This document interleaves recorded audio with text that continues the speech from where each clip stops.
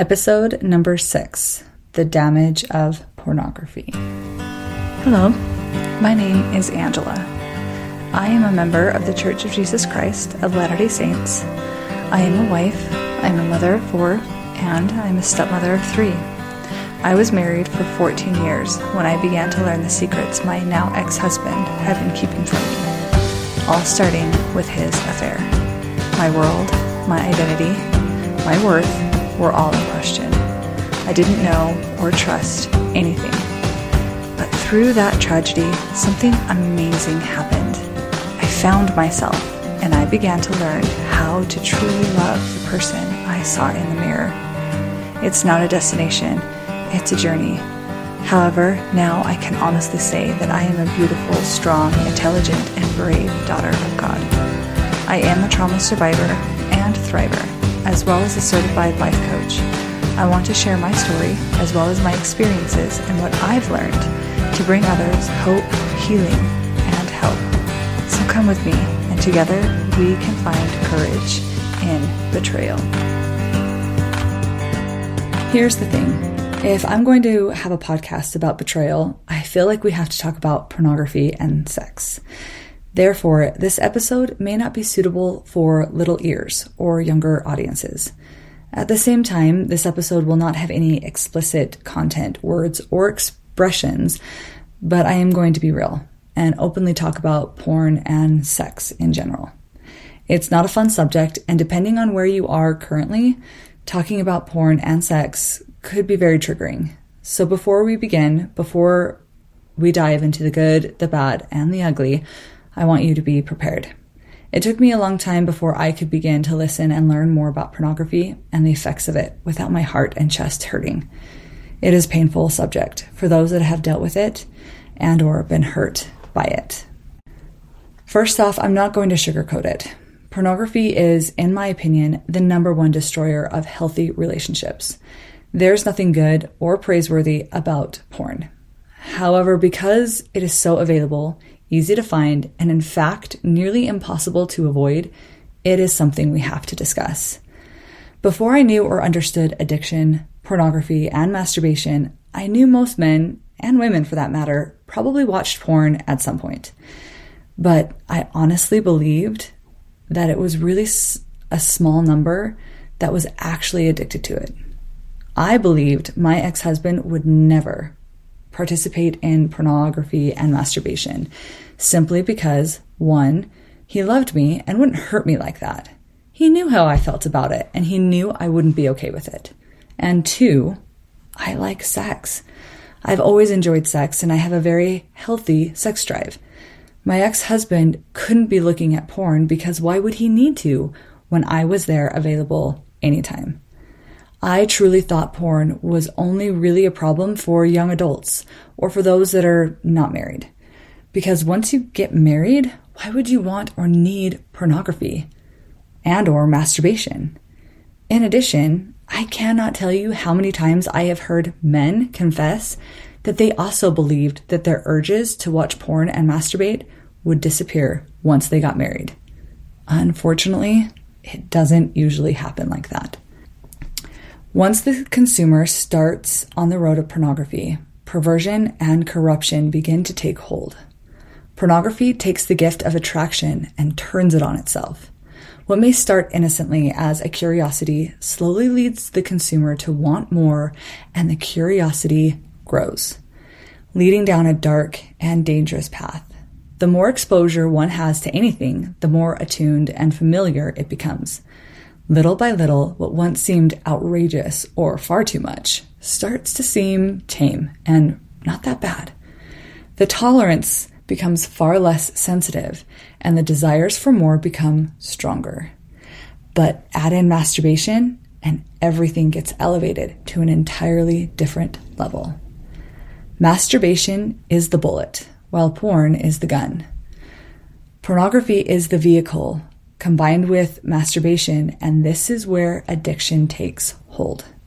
The heartbreaking part is once the exciting newness of a relationship or marriage wears off, the addict will crave the dopamine hit from porn and masturbation. Sex with their physical partner becomes routine and less appealing, and the addict will be drawn back to other forms of stimulation. The reality is, the mind and body begin to get bored and begin craving something new and exciting in order or even to stimulate or achieve arousal at all. The first time I ever found evidence of pornography use was after a few years into my first marriage. We had been married for around 4 years and we had one child at the time. I found evidence of pornography on our home computer and I confronted my then husband about it. He denied any involvement until the evidence was so great to deny. At that point, he finally confessed, but reassured me that it was a one-time thing and that I did not need to worry. This moment was devastating to me. I couldn't understand why he would have any desire to look and lust after someone else, unless that means that I was not good enough. I could see through the history of the computer and almost watch what and who he was looking at. It hurt. I tried to explain my feelings, but they were never validated.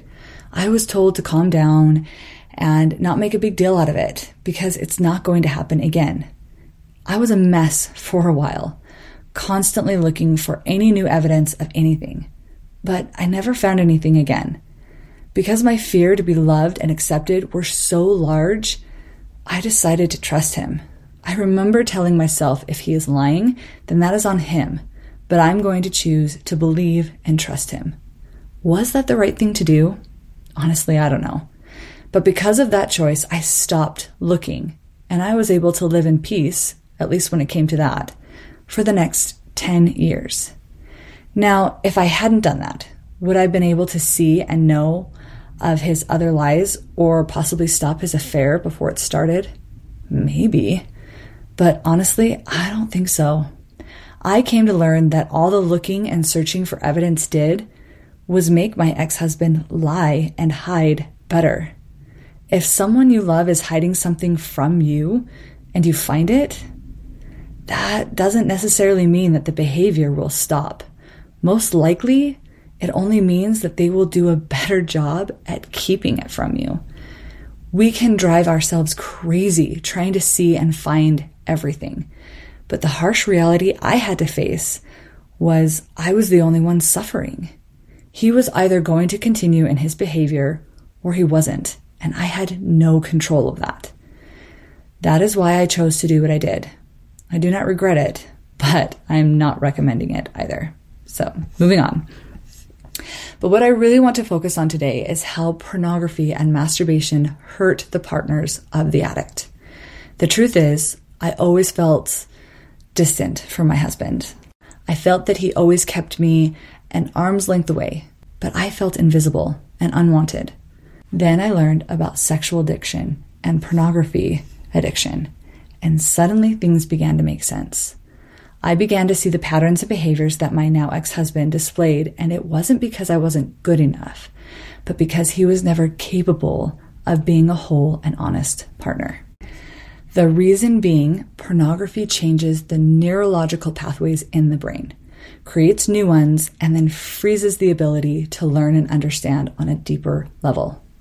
The first pathway that is severed is intimacy and connection with other human beings. The new pathway pornography creates is that people don't matter. It is all pretend. The consumer is free to watch and fantasize over anything because none of it is real anyway. Therefore, over more exposure, the ability to connect and be intimate completely disappears. And the next pathway to be destroyed is empathy. Pornography literally blocks the consumer from accessing or feeling compassion for others. They don't know how anymore, thus only reconfirming the new pathway that people don't matter, and the only thing that matters is pleasure.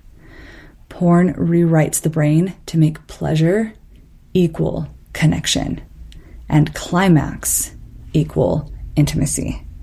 The addict then is not able to see or know the difference because in their brain, they are one and the same.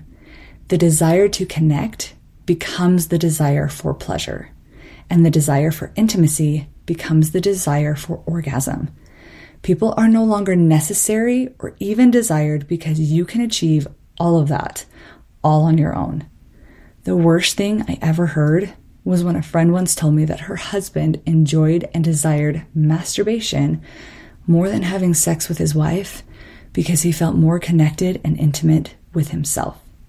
And it felt empty and disappointing with his wife. You guys, make that make sense. How or who do you feel connected to when you are all by yourself? This is the reality of porn. This is a reality I did not understand. I went into every interaction with my ex-husband expecting him to have the desire for connection as much as I did. I made myself believe that if he doesn't have the desire to connect and build our relationship, then I must have done something wrong. Because he wanted to be close to me at the beginning of our relationship, he worked to connect and be intimate for a while, but the longer we were together, the less he seemed to care.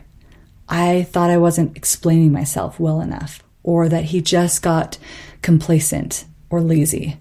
I believed it was my job to explain and remind him. In the back of my mind, I told myself if he just understood why I was upset, then he would be better. I didn't know or understand that he did not know how to adequately connect. Not because he didn't want to, but because he was not able to.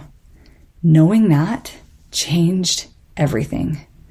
I wanted and expected my ex-husband to be a mature man with some understanding of feelings, emotions, and relationships.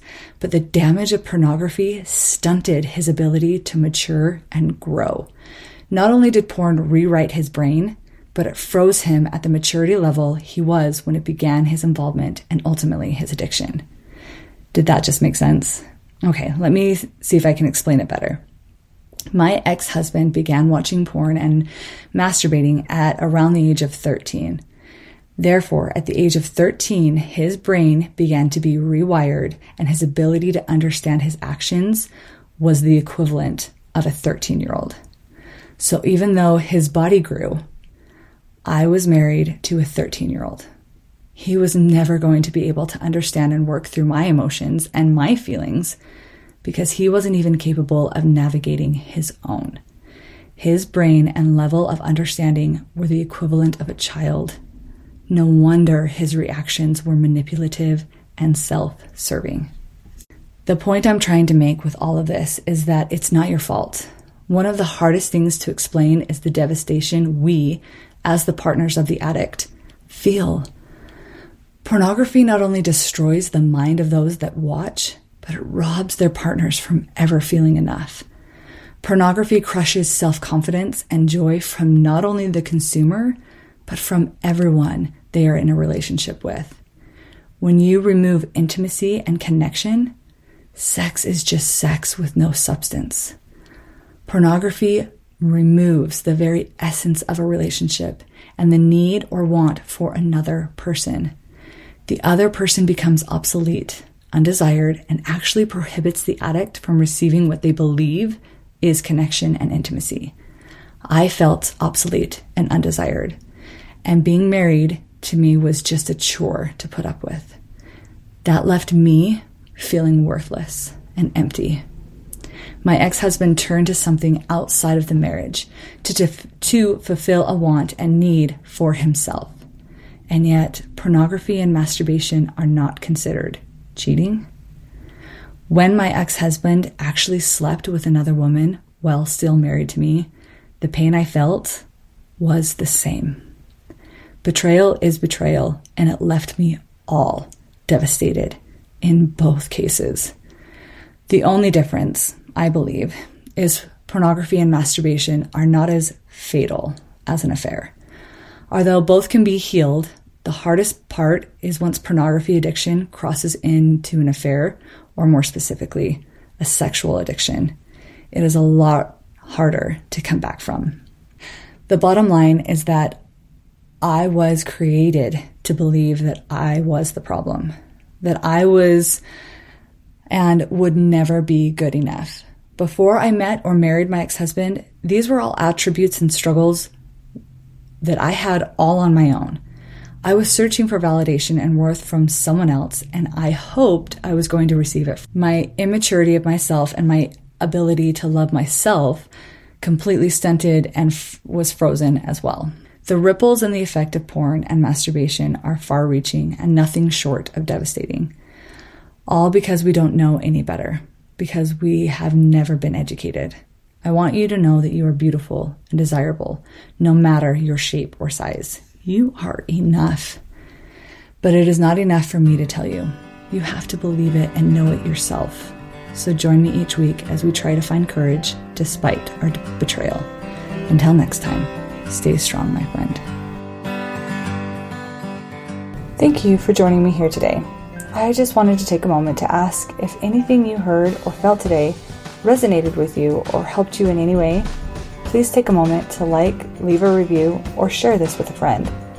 That way, I can grow and reach more people, and hopefully reach those that are needing it most. Thanks again. Have a wonderful day.